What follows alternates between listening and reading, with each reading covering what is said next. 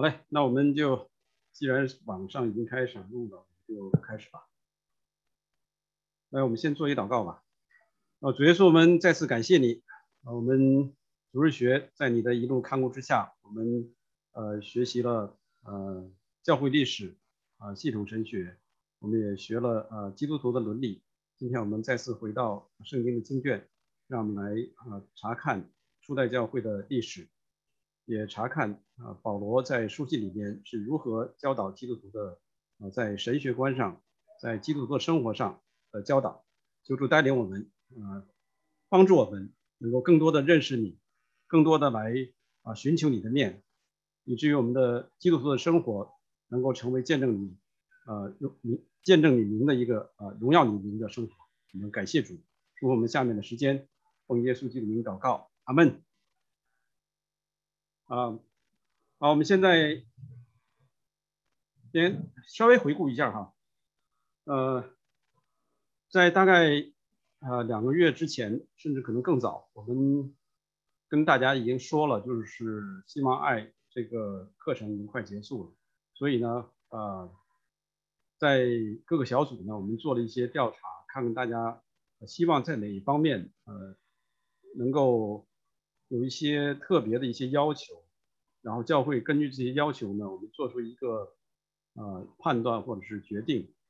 看这一期的主日学要讲什么。所以我们发了一个调查大概就是这些方面，关于基督徒的思想方面的，真理和灵修方面的。然后我们也给了一些书的认识神或者是还有一本是什么我忘了哈，凡事之上好像。然后第二是如何正确的读经和明白圣经方面的课程。这个呢是我们在大概几年前弟兄会里头我们学过全民读经法，那本书实际上就是看起来好像全民读经法太大众化，实际上那本书是非常基要的一本释经学的书，一些神学院他们也在使用，所以我们弟兄们学过的把书拿出来，把会掸一掸，再仔细读一读，会从中再次读的会从中得到很多的新的亮光。那第三方面就是圣经分类的讲解，比如说各个书卷，或者是一类书，像我们现在小组查经，我们细水旁我们是刚查完的摩西五经就是这一类书摩西五经它的整个思想神学思想是什么，类似于这些方面的，或者是保罗书信他在整个的这个保罗的初期传道到他最后殉道之前他的作品，他要表现的一些神学思想是什么，就是这一方面的，或者一些导论概论都可以，我们叫都可以。然后第四呢是圣经单一书卷的讲解，第五是其他方面的呼教也好，或者是包括我们刚结束这个伦理学，这些方面的。所以我们做的调查的结果你们那边可不可以 focus 一下？OK， 好了，可以。那这是调查的结果。马纳团体好像是什么都可以，所以你们就没有给出结果其他团体呢，都给出一些弟兄姊妹想学哪一方面的，加起来可能好像怎么这么多人不是，我们是可以一个人可以选多项，你希望在哪方面有更多的教会有更多的教导，所以是这种结果那统计的结果是第三类比较多，第一类呢其次，所以我们还是按照这个调查的结果来决定这一期的这个学习的内容。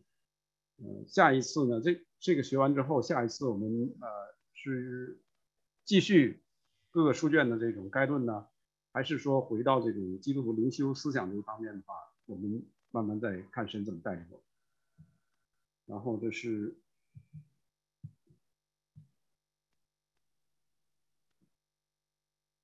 你 focus 所以这是我们做的决定，就是这一期我们要学这个使徒行传和保罗书信它的要领。那书呢是这本书打在屏幕上，是两位很好的学者，一是那个黄希木，二一是张张什么名的，对，这2位哈，他们是很好的在保罗书信这一方面有很多的研究，所以我们这本书也不厚啊，它不是很学术性，我觉得比较通俗，比较适合我们教会的使用，所以这是这本书哈。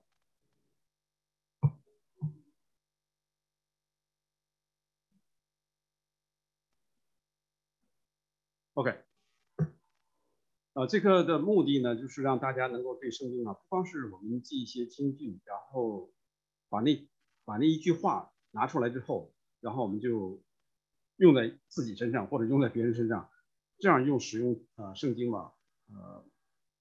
一般来讲没什么大问题，但是通常会出现一些偏差，甚至一些错误出来，因为一旦把这个经文从它的上下文里拽出来之后，它的整个这个背景我们就忽略了，它真正这一句话要表达的什么意思，我们常常就不去考虑，所以这是我们只读圣经或者是拿出一些圣经的金句经文一些比较危险的地方。所以呢，我们这节课就是想从这个历史的背景，还有这些书或者是传记这些书信哈或者是启示文学，我们从这个文学的特色，然后每一卷书里头，因为它是神的启示、圣灵的启示，它一定是有它的神学思想在里面，所以我们是从这本书大家都比较熟悉了，或者是这卷书，或者是这一类书我们比较熟悉，我们站得再高一点。比如说看看那个保罗书信的时候，我们站得高一点，看他在历史当中他是在什么情况下写的这封书信。比如说他在写这个哥林多书信的时候，那我们回到使徒行传去看，在使徒行传当中，保罗是什么时候到了哥林多？哥林多那个地方发生了一些什么事情？从这个背景我们来看这个哥林多书信，当然其他的书信也是如此哈。我们用这种方式，就是用这种望远的方式来看，而不是每天都是在那抠这个这句话什么意思这个字是什么意思希伯来不是那个希腊文是什么意思？结果我们就是抠到那一个字里头之后，把这个字在这一卷书里头，它那个背景是什么，我们都忽略了，放弃了。所以这是我们以前我是刚才张天弟兄他是说19年他来的教会，我是01年来的教会，我们那个时候查经就是这个字什么意思，中文什么意思，希腊文什么意思，你看英文怎么写的，但是没有去看这个字在这句话里，一句话在这一章里头，这一章在这一卷里头是他要表达什么意思，我们就把这个大的那个 picture 给忽略掉之后，我们去钻那个牛角尖的话，很容易出问题。然后弟兄姊妹在这么面后是这一马上过去了，所以这是我们过去查经的一些缺陷，我们现在慢慢的来补足。所以是用全局的眼光来明白各卷书或者是各类书在讲什么。那另外一点呢，我们教的人我们这次是几个5个弟兄5个弟兄，我们也都是在边学边教，所以呢，肯定有很多地方说的不是太合宜的话，或者是有错误的话，弟兄姊妹你们能够听出来的话，就说明你们水平很高，然后帮我们指正，我们大家一起来长进。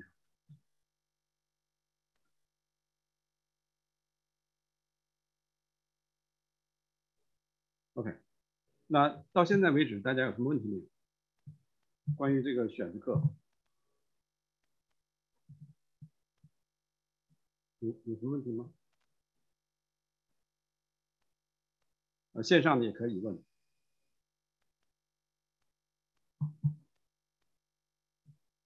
那好，那一会儿也可以到最后也可以问，我们就进到使徒行传，就是刚才说的那本书的第一部使徒行传。那在使徒行传里呢，它这个是分了很多章那第一章是讲到使徒行传的导论，这个导论里头呢，它又分了3大部分。那我并不是按照这个书他写的这个来和大家来分享。那我也参考了一些其他的书籍，把这些书和他这个以他这个为主轴，把其他的我看到的一些好的东西放在一起，然后和大家来分享。如果要是说大家还是有什么新的看见、新的见解，或者是看到我们所讲的有什么错误，都可以，我们都是本来我应该是坐着跟大家一起看，那现在也不容易哈，所以大家不要客气，我们就是都是平等，一起来学哈。我就看不太清楚，还是用我自己的计算机。首先我们来看他这个写作的本书的一个概要和他的写这本书的目的。我们给人写信，或者是我们要和人去有一些交流的话，我们一定会有个目的。包括你到人家去探访，你去人家里去和人家聊天，一定会有一个目的在里面。所以当然不例外了。圣灵来漠视圣经的作者来写下这些书卷，都是有一个目的。所以本书它也是有目的在里面。我们来看哈，这个作者，那作者现在一般没什么意义，都是路加。这是可以从他的路加福音和使徒行传的第1章第1节，我们可以看得出来，他自我先介绍一番。然后我们也知道他是位职业医生，这是在哥罗西书的第4章15节，当保罗最后问安的时候，他说了一句话，他说：“我所亲爱的医生路加和迪马问你们安。”所以我记得我刚信主不久，那时候去纽约灵命基金会，陈一增弟兄，他讲那个保罗的时候，哇，前前后讲的，我说你怎么知道这么多？怎么圣经里好像没有写？实际上我们读圣经，那个时候我读圣经很容易掐头去尾，因为前面是问安，问候，后面是问安，这些话没什么意思，就跳过去了。主要看里头中间那一部分。实际上在他的开头的问候和最后的问安里面，包含了很多的个人信息在里面。所以，陈一增弟兄他就是说，从这些问安里面、问候里面，他会看到很多关于保罗的一些的身世，他的行踪。所以这是我们读经千万不要去掐头去尾，只读中间那一部分啊，好好研读前面问候和最后问安。那这卷书呢，也是我们也大家都清楚啊，前半段是他用了第3人称，他们这种到了后边他开始加入保罗这个宣教行程的时候，他就开始改成我们，所以这个我想大家都注意到了。前面是路加没有加入这些宣教也好，或者是讲道也好，他都是去仔细的去查考之后他写下来。那后边是他和保罗一起去参与宣教的事工，所以他用了我们这个词汇啊，这个我想大家都很清楚。那受书人呢是提阿非罗，在路加福音和使徒行传都提到提阿非罗大人。那这个名字是在当时的这个希腊人当中和犹太人当中都比较容易用的一个名字，所以我们不能从这个提阿非罗就判断出他是犹太人还是希腊人，这个不重要啊。那这个书的涵盖的时间大概是主后30到60年这个期间。那这个为什么是可以确定是这样呢？这个下一个就是说看到了写作日期大概是主后的60到70。它涵盖的历史，本书涵盖的历史大概是30年。主耶稣大概是如果按照这个公历来算的话，他应该是主后33年左右被钉十字架，然后过了1、2年之后，保罗他被神拣选，所以他出来之后，所以路加写的这一段呢，就是从耶稣他升天开始，一直到保罗在罗马被囚禁这段期间，没有记载他的死，所以从这上来推断，他是这卷书它所涵盖的内容是30到60年这个期间。那我们也知道，罗马皇帝尼禄他是在主后60年左右，他在罗马当皇帝，然后他也是想扩展他的这个王宫的地盘，所以他就发生一场火灾哈。那最后很多人说是他塌放了，从那个时候开始，他就嫁祸于这个基督徒，说这个祸是基督徒放的。那个时候第一次的大逼迫就开始，从罗马皇帝来的大逼迫开始，使得这个那个保罗和彼得哈，他们两个人据历史记载的话，他们应该是在这次的大逼迫里头相继去世，所以他没有记载这一段历史的话，所以我们可以断定他这个他写的书的时间是主后这个60到70年这个之间。那也有可能他写的比较更晚一点，有可能哈，我想在历史上大家认为是60到70关，应该是没有太大的问题。然后是刚才提到就是说路加福音也是他写的，所以呢，他说论到前书，所以现在使徒行传算是路加福音的后书。我们看到保罗书信常常有前书后书啊，所以我们也可以把使徒行传称为路加后书，也可以路加福音后书，但是历史上我们就叫使徒行传，这也不是什么太大问题。那在题材方面它是叙事体我们在中学哈，我们都读过一些散文或者是各类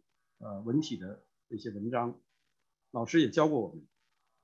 我还记得老师教这是什么题材，这是什么题材。对，这个是叙事题材，叙事题材就是在讲故事。那讲故事和保罗的书信就不一样，书信在教导，叙事体在讲故事，在故事里面讲了一个故事之后，读者可以自己去体会，然后这一部分对我有什么帮助？整个这个故事它在要体现一些什么东西？你自己可以去总结出来一些神学的思想，比如说这个使徒行传或者是你看一篇叙事体的一个小说或者是一个文章，你自己会从那里头他在讲那些故事里头你自己去体会，所以这是叙事体的一个特色。那同时呢，它也是一部历史书，它记载了初代教会如何被圣灵所充满，如何福音从耶路撒冷、犹大全地、撒玛利亚直到地极往外扩展。所以这是题材上我们要了解因为对不同的题材，我们解经的方式也是不一样。我们不能用解启示文学的方式来解释叙事体，也不能用解释叙事体的方式来解释这个启示文学，就是有不同的解经方式。所以大家在这方面呢，稍微，我想我们都读过书的人，在这方面我们应该是很能够体会比如说英文常常提到就是说有些讲员他们讲的故事很好，为什么好？因为这个故事他不用再去多解释，他讲完这个故事，再配上他今天的信息，你会知道这个故事要告诉我什么，要告诉我们大家什么。所以这些方面我想都很清楚不用再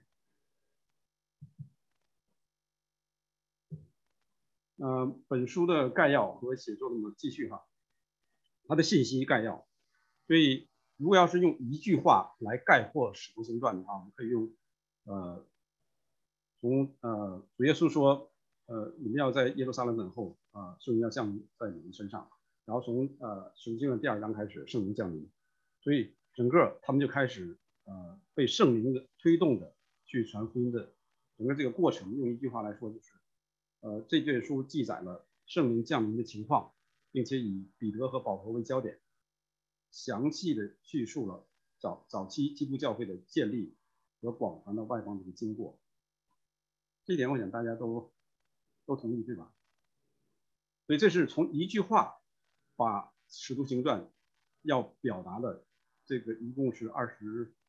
几章23吧，24忘了应该是27吧，27。整个他要表达的这些告诉我们，然后我们后面会再仔细来看他这一卷书里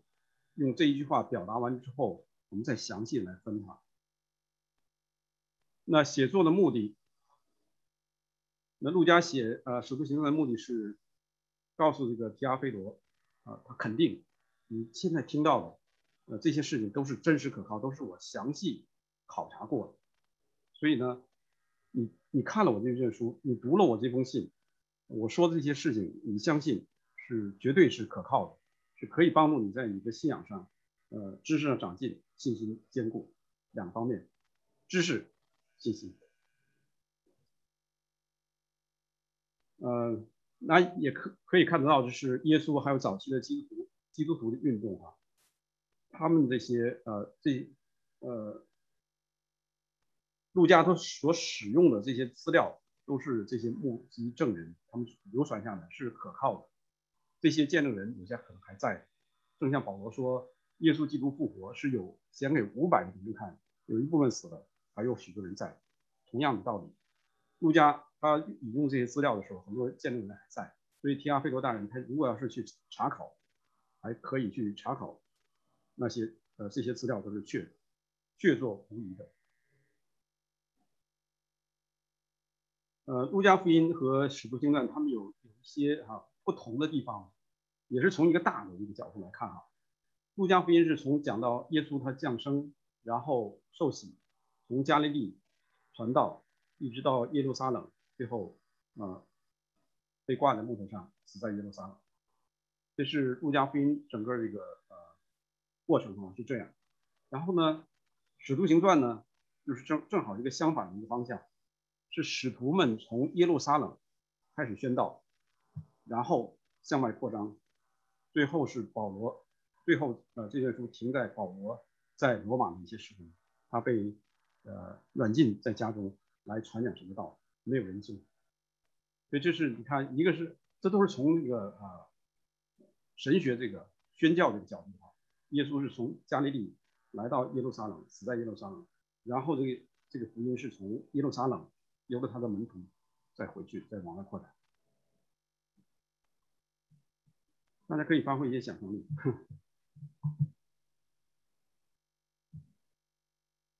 那主题呢？刚才我们说信息的它有一个整个的一个主题，然后这是它的这卷书的主题是讲到了初代教会在主后30年到60年代这个期间，他在想整个这个教会是怎么样来履行主耶稣基督这个升天之前这个宣教的一个大使命。要理解这卷书的一个要解，这是王牧师在的时候常常用这句话祷告，他也是倒背如流的这句话。我想我们大家也是一样。那这句话确实是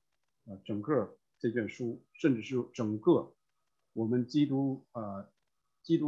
教信仰的历史的一个概述，或者是一个我们必经的这么一个用什么词汇来表达？就是我们不能避开这一句话去做我们教会或者是个人传道事工也好，教会的事工也好，我们都避不开这句话。所以这句话参加过弟兄会的弟兄们，你们还记得就是全民读经法，他那个一开始让你学习诗经的话，就是这句话，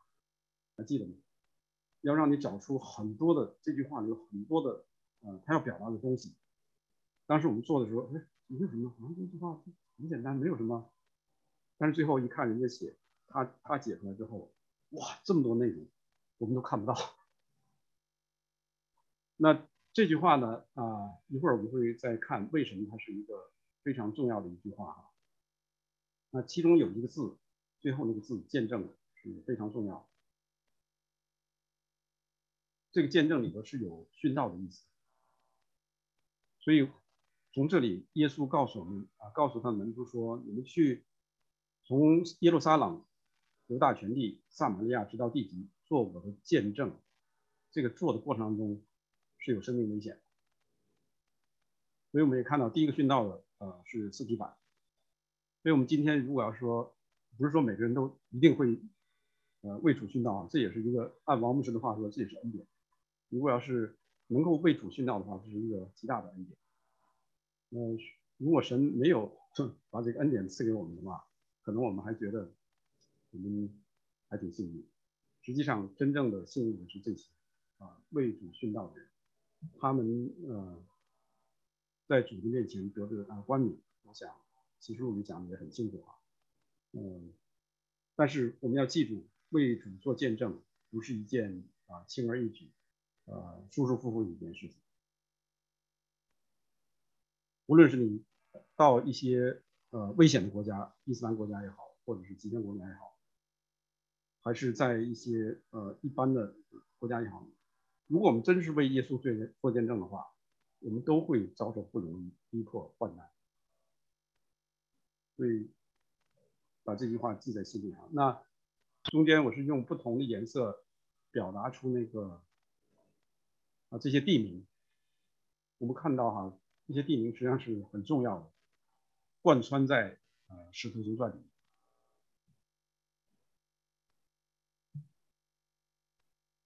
我们继续主题这方面。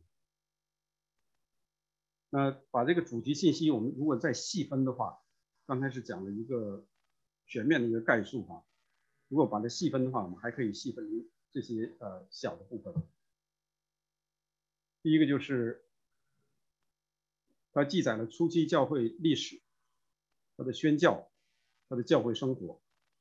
所以我们还记得第5章的时候讲到那个凡事公用这件事情啊。所以这些事情呢，就是说我们今天的基督徒有些地方的人，他们就拿使徒行传的一些这些例子，说基督徒生活就应该是这样，教会生活就应该是这样。你要信主的话，你必须得圣灵充满，说方言，因为使徒行传都写了。那我们一会儿来看怎么来理解使徒行传的一些事情。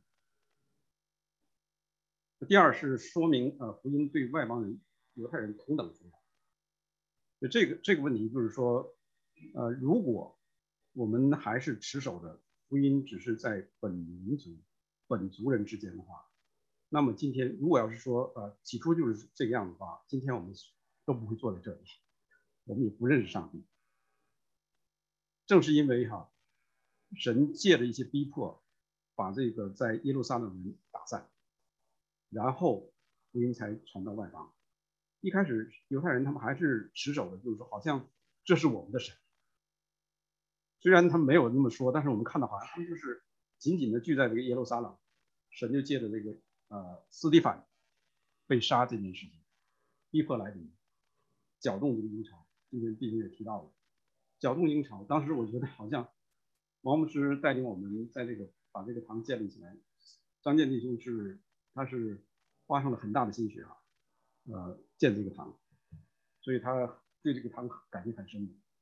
的。然后那个时候好像我们好像是羽毛见风，神就搅动阴潮，把我们中间很多的弟兄服侍的弟兄都带走。今天的张建弟兄是一位，东强、常超、王鑫，这些都是我们的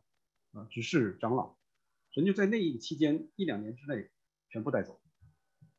所以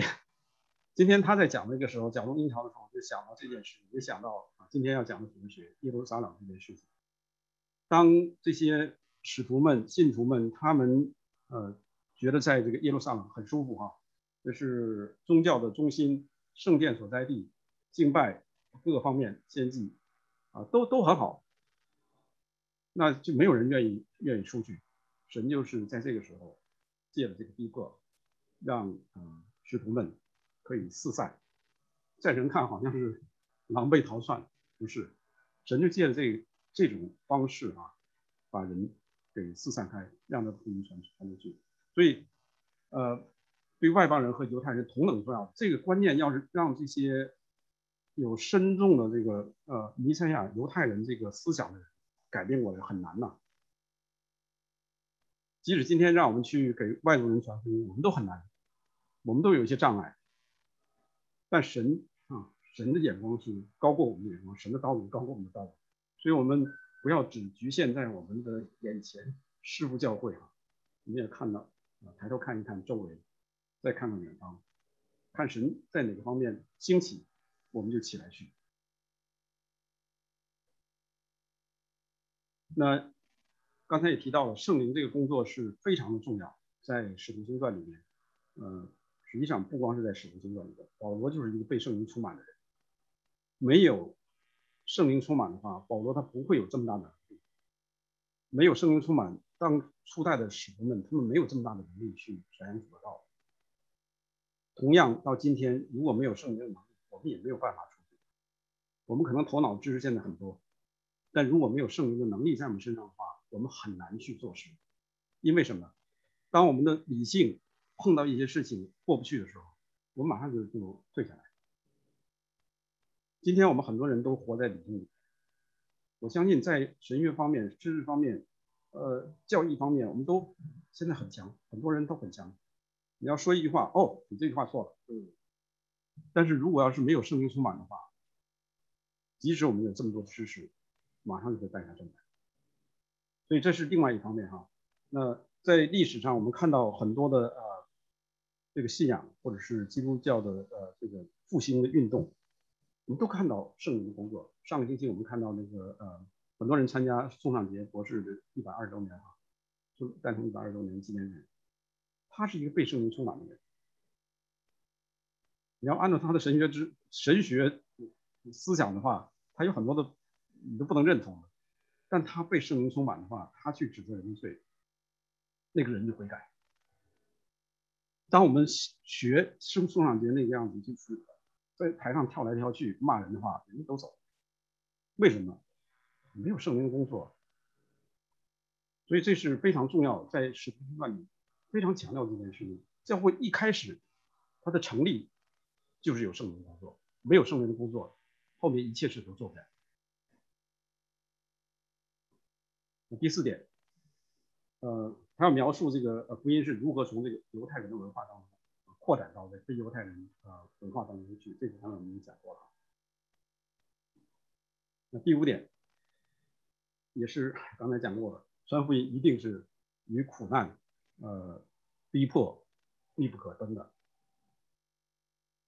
即使今天我们在美国，你要是到一个社区、到学校，哪怕到 Stony Brook 你去公开去传道的话，天国近了，你们要悔改，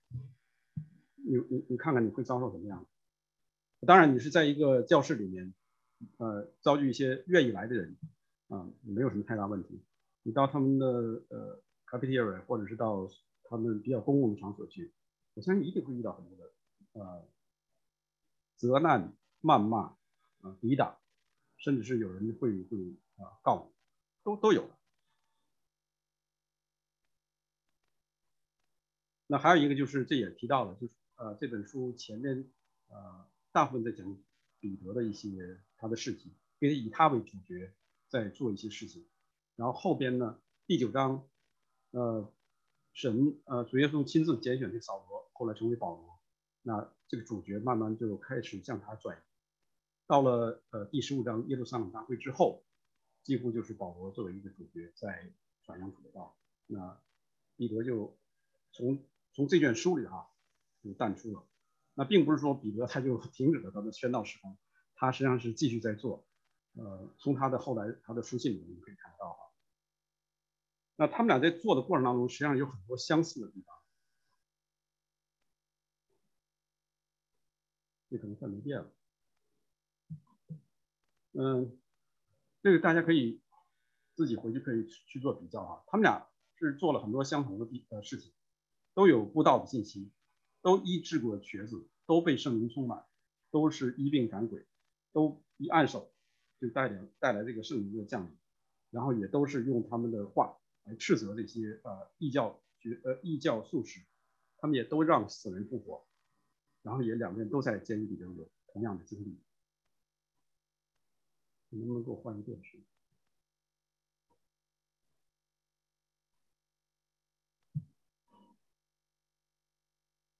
刚才我们讲到，就是说，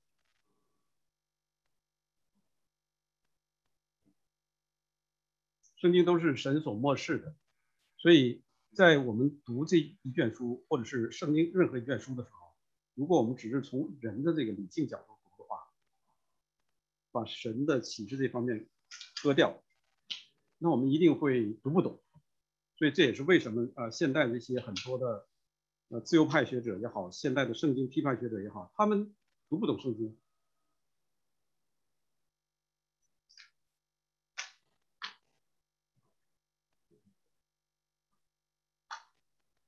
那不是说他们的理性、他们的知识水平不够，所以我们看到这个也是一个很讽刺的一件事啊。我们也知道，比如说我的母亲，她也不会神字，我以前跟大家分享过，就是说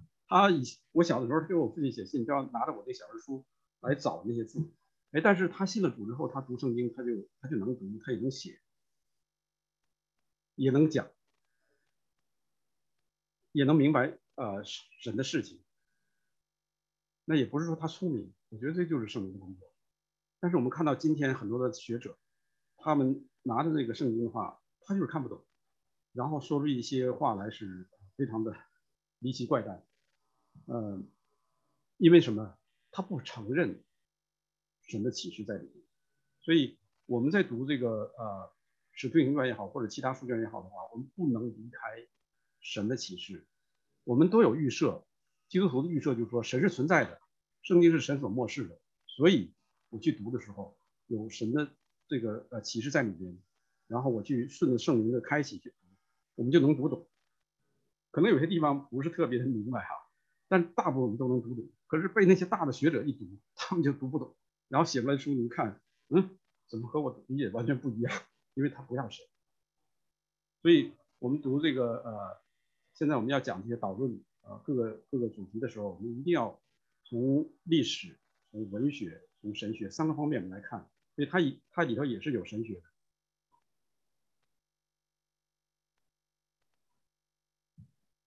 刚才我们说到使徒行传它是叙事体，那叙事体呢它有3个层面，在圣经圣经的叙事体它是有3个层面。第一个层面就是我们知道的是谁，是神来启示，所以神他要启示一件事情的话，他一定是从他的角度来把他的思想放在这个圣经的作者他的心中，让这个作者在写一些历史事件的时候是融合的神的思想在里面。所以从创世纪我们就可以看到神的创造、人的堕落、神的拯救，这是神学思想。这个思想实际上贯穿在从创世纪一直到启示录每一卷书里都有。我们仔细去读，他一定不会离开这些的，一定会讲到人的堕落、神的拯救这2方面，也让人看到人的罪是可怕，耶稣基督救赎的必须性。所以这是从上面来看当然也包括耶稣基督的道成肉身、代赎、他的升天，还有他再来，这都是我们读每一卷书都要思想神学思想，也就是从神来的这一方面。那中间那一层呢是讲到以色列选民以色列人。那讲到以色列人，我们就知道他们的历史，从亚伯拉罕开始，到先祖然后雅各他生下这个12个儿子，以色列人就开始他们的历史。所以讲到以色列人的时候，我们一定要回头看他们的历史，从他们的历史当中，我们来看神的拯救、神的救赎，也来看人的这个罪性。所以以色列人他们也是神的选民，但是呢，他们也放在这个聚光灯之下，让我们看到他们的败坏，从他们的败坏当中看到我们自己的败坏。所以这是融合在一起。如果我们把这个拆开来看，把第一层拿掉，只看中间这一层的话，我们就觉得我们人还不错了。底层就是说刚才说到的，就上层和下层2个融合在一起时候发生的所有的事件的一个记述，包括使徒行传也是一样，它是在叙事以色列人他们的这个文化这个过程当中，让我们看到神的这个救赎的工作是如何展开的。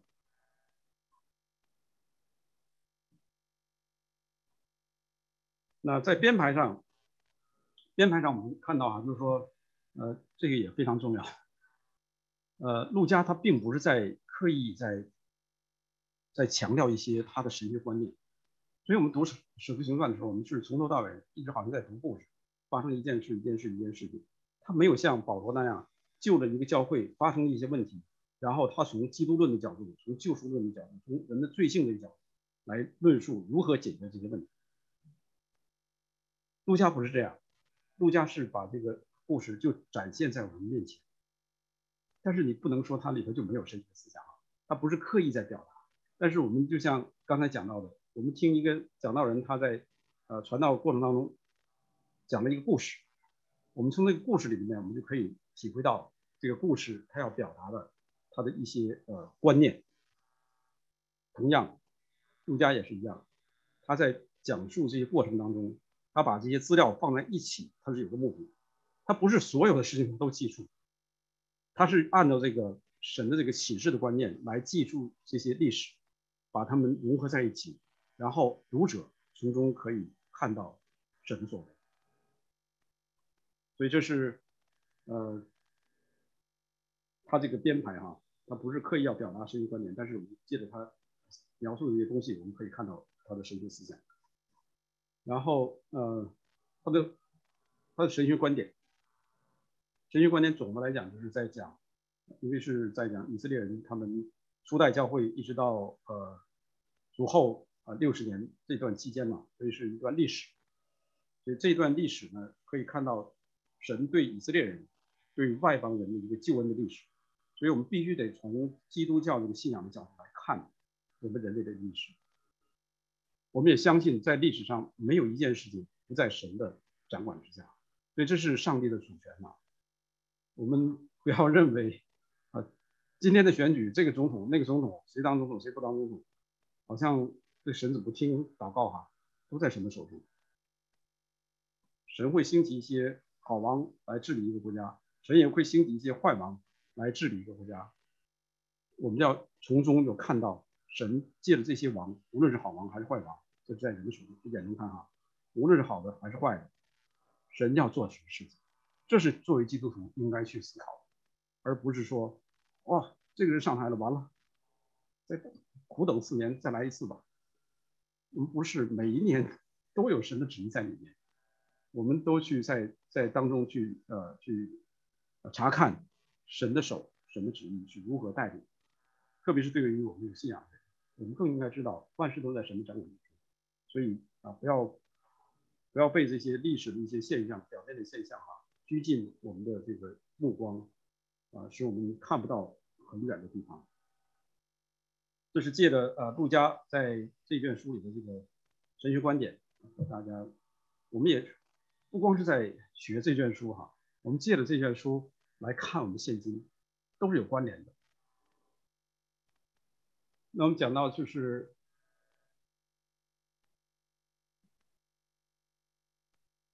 它一定会有神学主题在里面，所以它的神学主题呢，第一个是传福音的使命，这个好像这还用说吗？是，这不用说了，这是从一开始耶稣第1章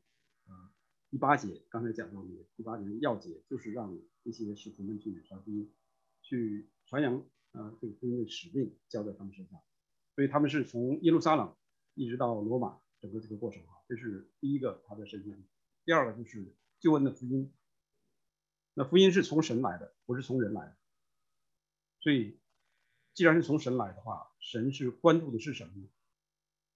是我们社会的福祉吗？是你的健康吗？是你的财富吗？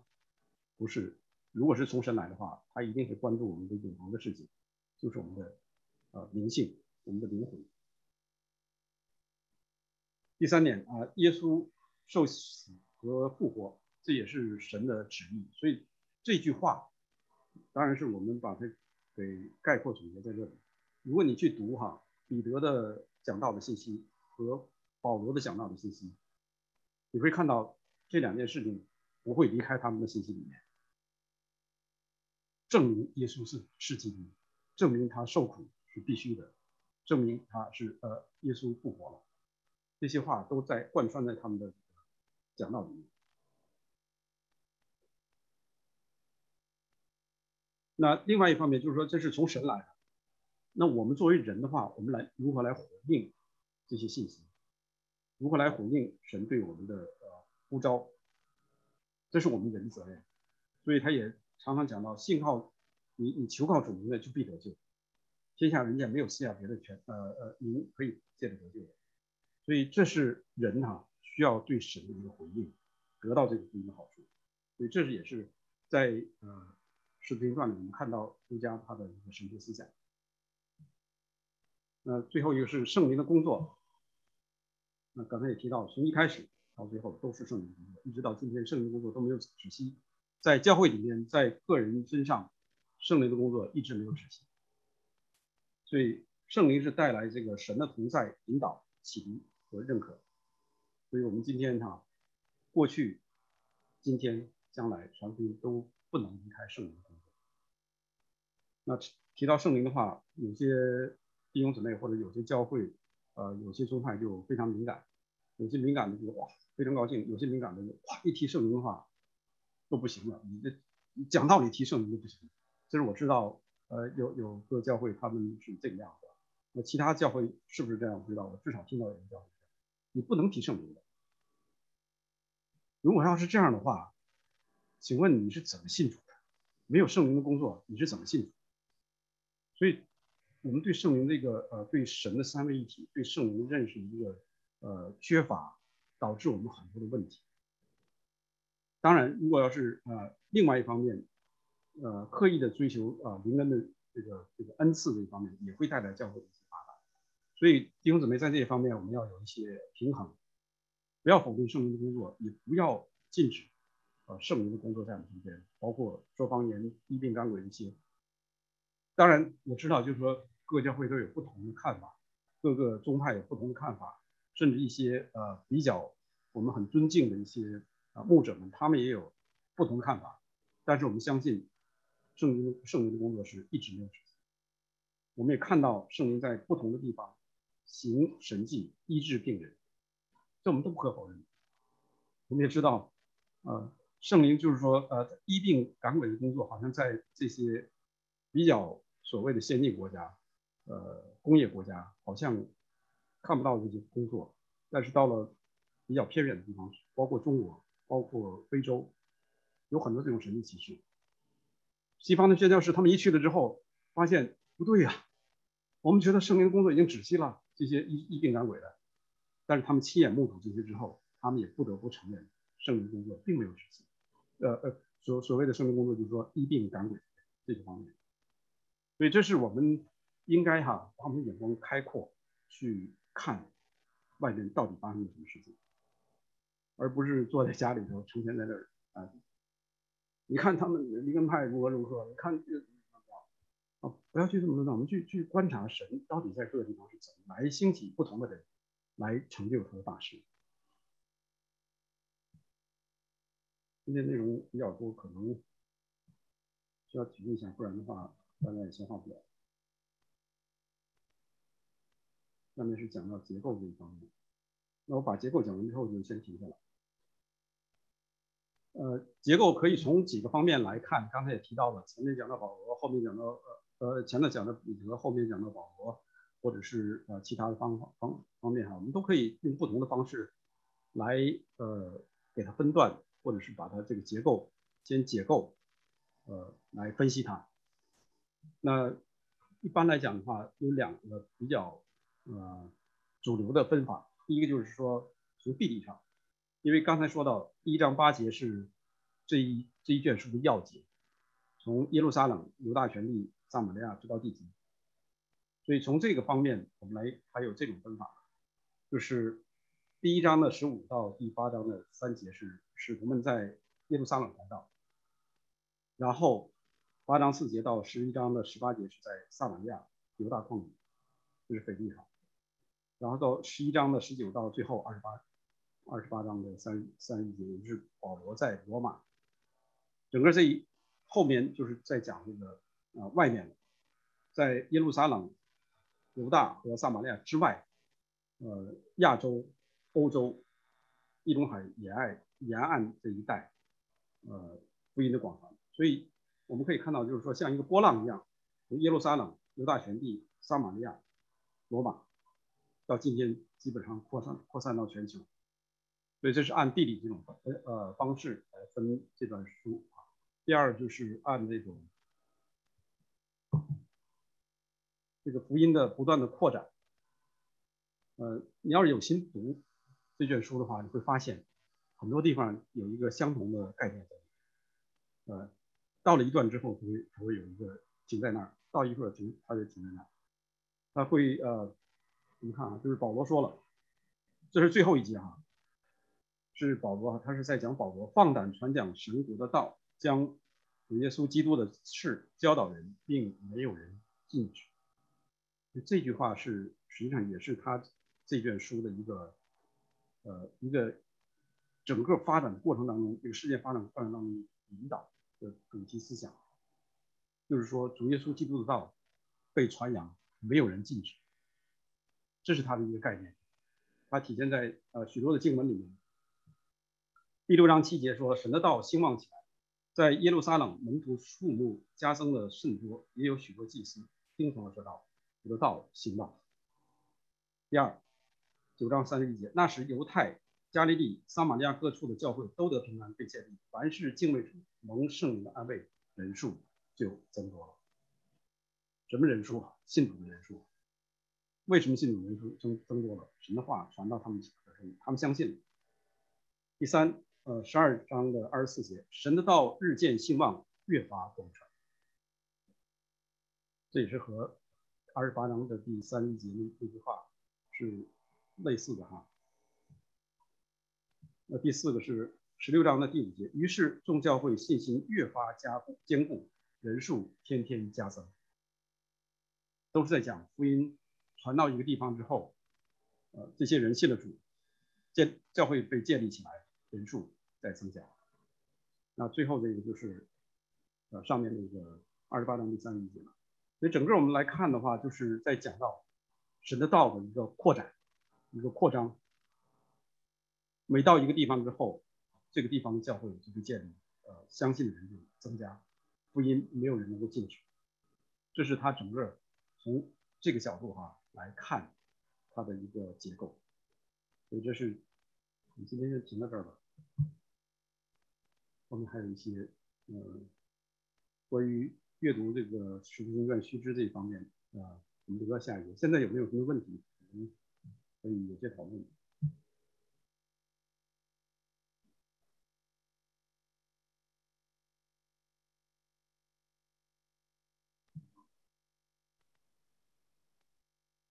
有什么问题吗？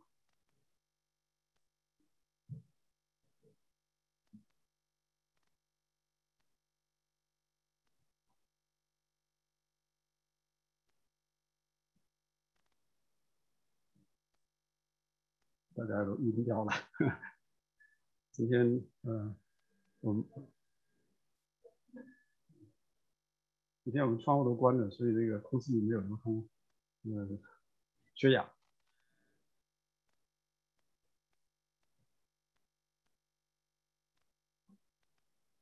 有什么问题吗？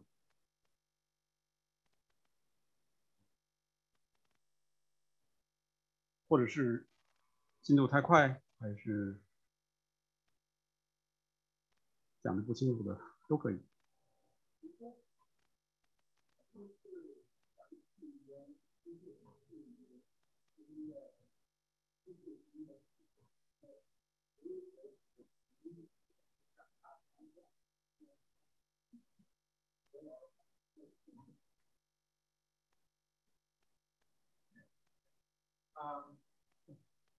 我记得很多年前好像跟学生团契一起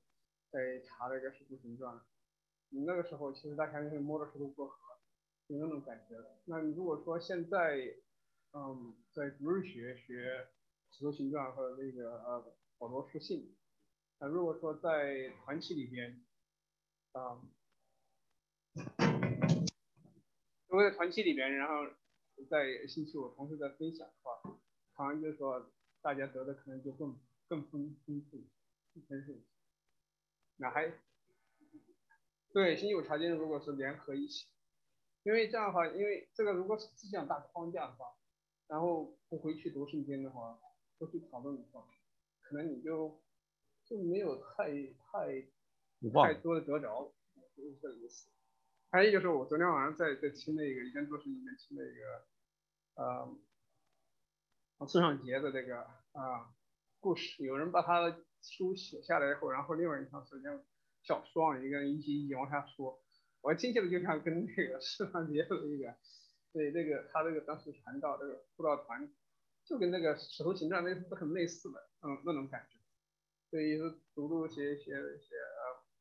听听一些以前的一些传道人他们的一些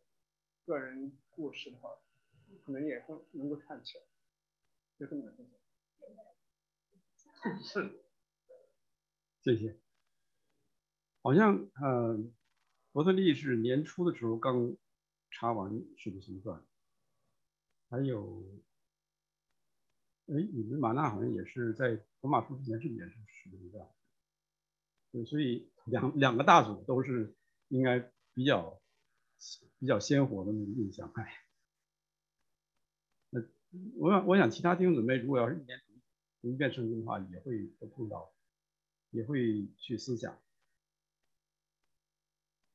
是不容易读。我个人的经历，我脑子比较笨哈，就是我是当时读《使徒行传》的时候，我说发誓，那时候还住在泡在分 station 里，早上发誓好好读一读，读到中间还是看不懂有些时候，所以确实是花了很长时间，读了好多遍才慢慢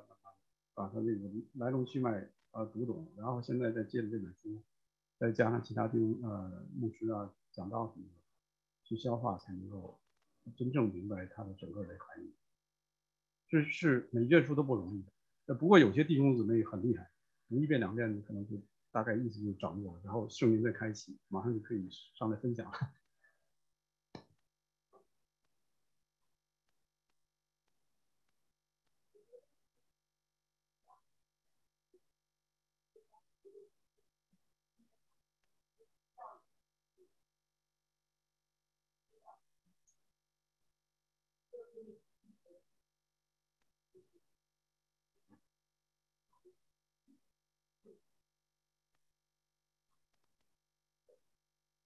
你现在各组都不一样，二组啥都满，summer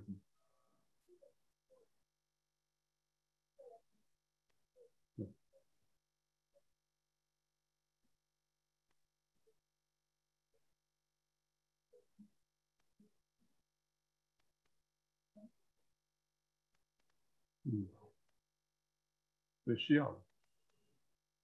即使我准备这些时候，我也在想，是不是让各个地方在讲什么，也得想也得看，有些经文也得看，因为内容很多嘛，我们不可能都，有些人很厉害，可能整个书给你背下来，有没有不知道。至少就是每一章在讲什么，我觉得这个是基督徒应该慢慢去学习。即使不说每一章在讲什么，大概这几章在讲什么，这几章讲到哪了？特别使徒行传，我想15章是一个分水岭，是耶路撒冷大会这件事情分开，然后前面讲彼得在什么地方出现过，然后后面保罗在什么地方出现，到什么时候回到耶路撒冷，然后被这些人抓起来，在这些王的面前分诉啊，最后到了罗马。就是这些，我们大概有些印象比较好，不然的话，可能听这个整个讲这么概论的讲的话，确实有困难。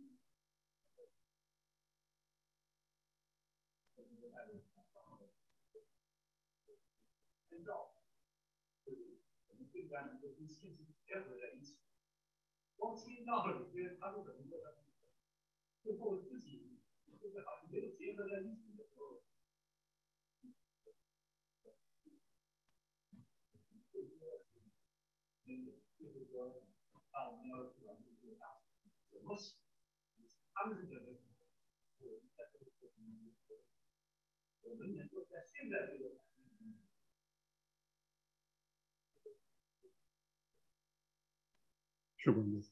是，对，所以后面还有几个 slide，今天也没有时间讲，就是我们在读这卷书或者学这卷书的时候，我们应该注意一些事项。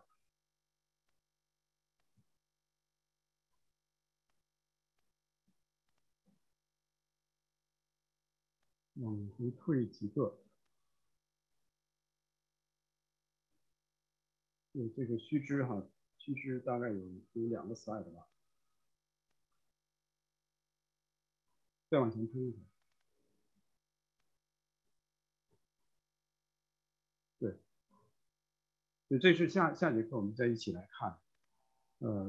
就是对于我们来讲的话，我们应该读这卷书的时候有些注意的事项。那注意事项的同时呢，也可能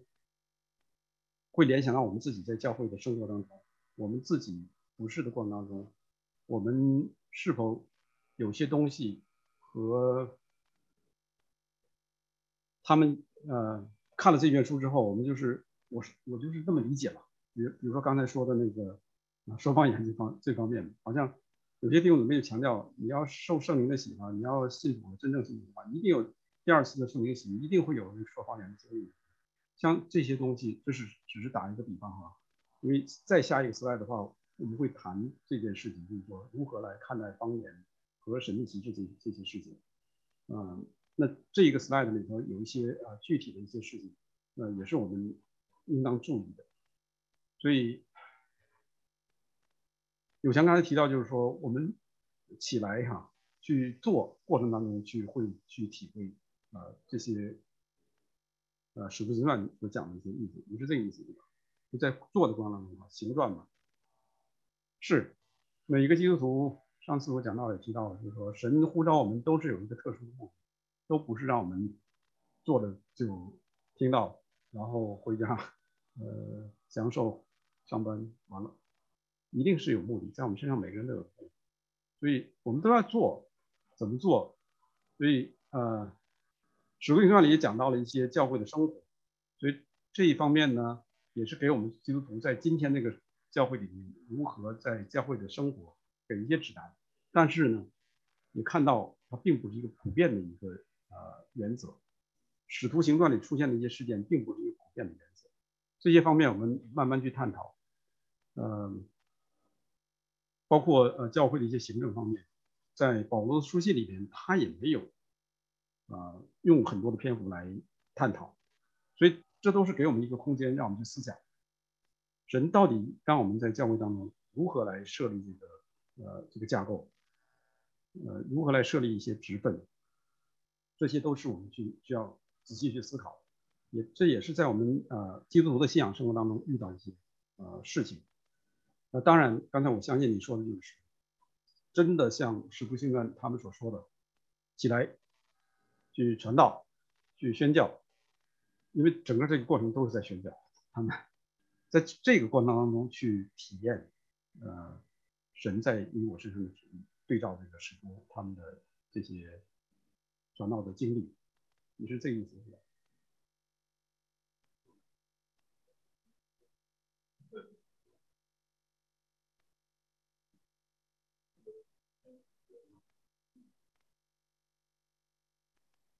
你先那个谁有先说完，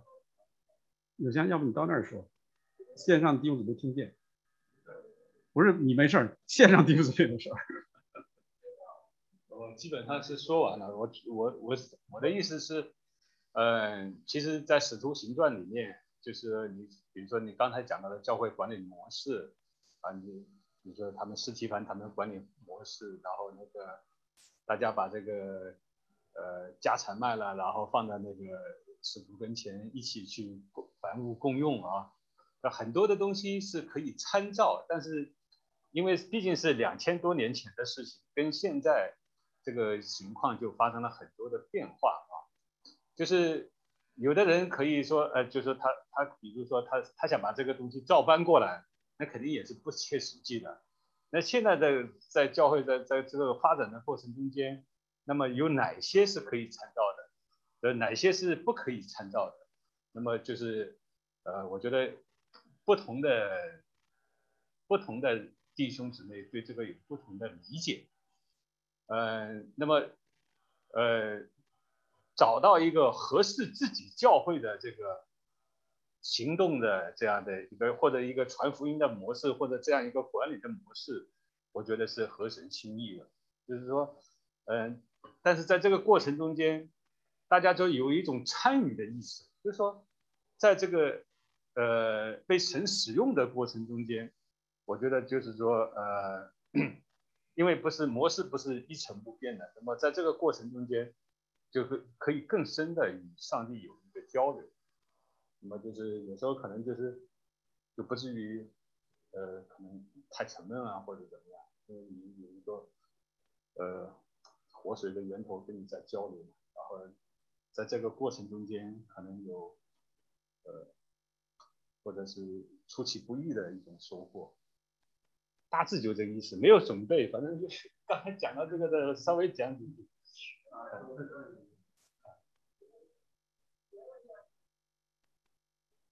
我是挺赞同那个丰硕弟兄说的这个建议的。他那个我记得以前大卫陶森说，他到一个地方去讲道，讲一本书，他就对那个教会说，我可以去，但是我有个要求，就是教会在我讲的这一周还是一个礼拜，一个月之内，教会的任何活动都要围绕着我讲的这本书。就跟这个丰硕的这个建议是非常类似，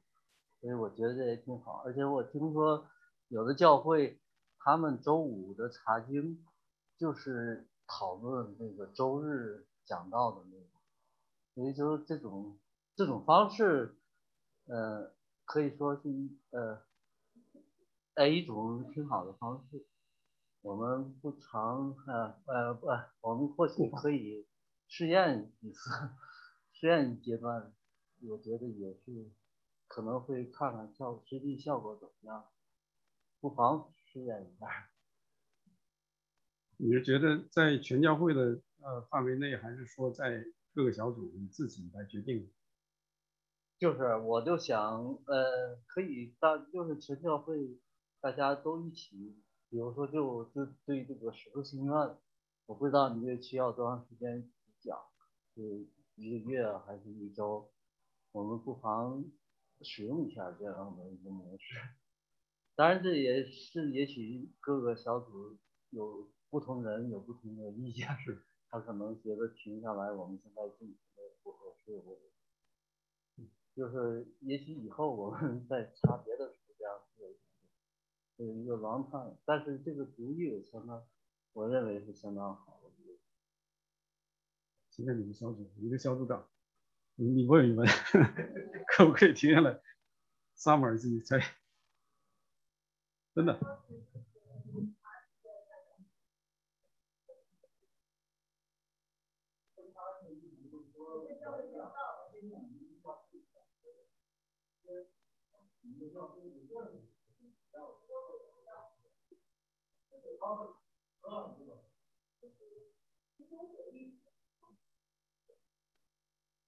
对，我觉得可以作为参考，但是不是一个强制。对，所以你们小组也好，或者说我们那个溪水房刚好查完那个生命力，现在说要查那个福音书，那你们两个做组长的再去考虑考虑这个两位弟兄的建议，好吧？那永强提那个，我觉得也是非常重要的，就是说，当一个教会他认为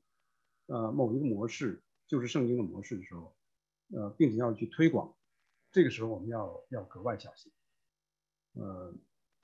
真的是只有这个模式吗？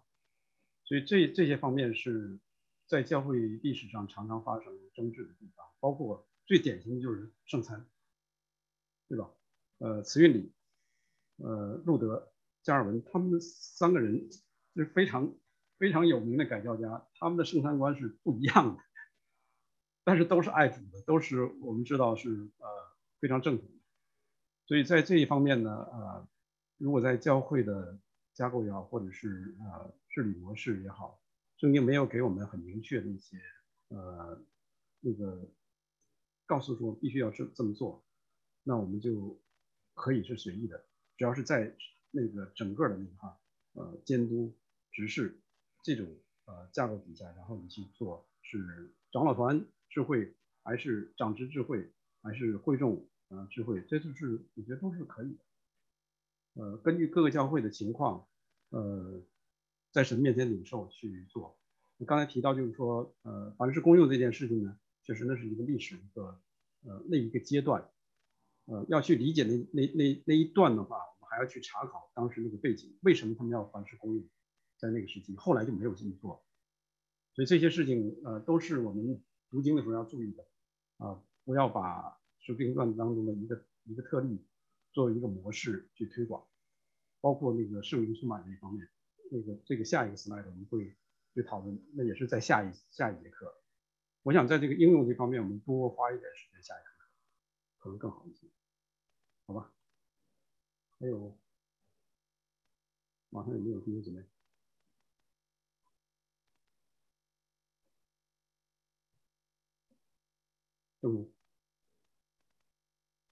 带我们做个祷告，我们结束。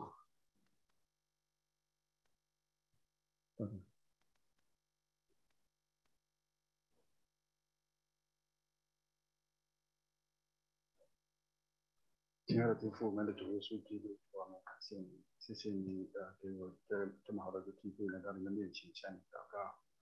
感谢你让大家能够分享今天使徒行传的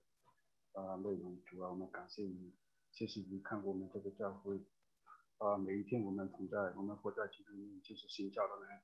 主啊，我们感谢你，让圣灵充满我们这个教会主啊，我们感谢这样祷告，这样的祈求是和我们主耶稣的圣灵，阿门。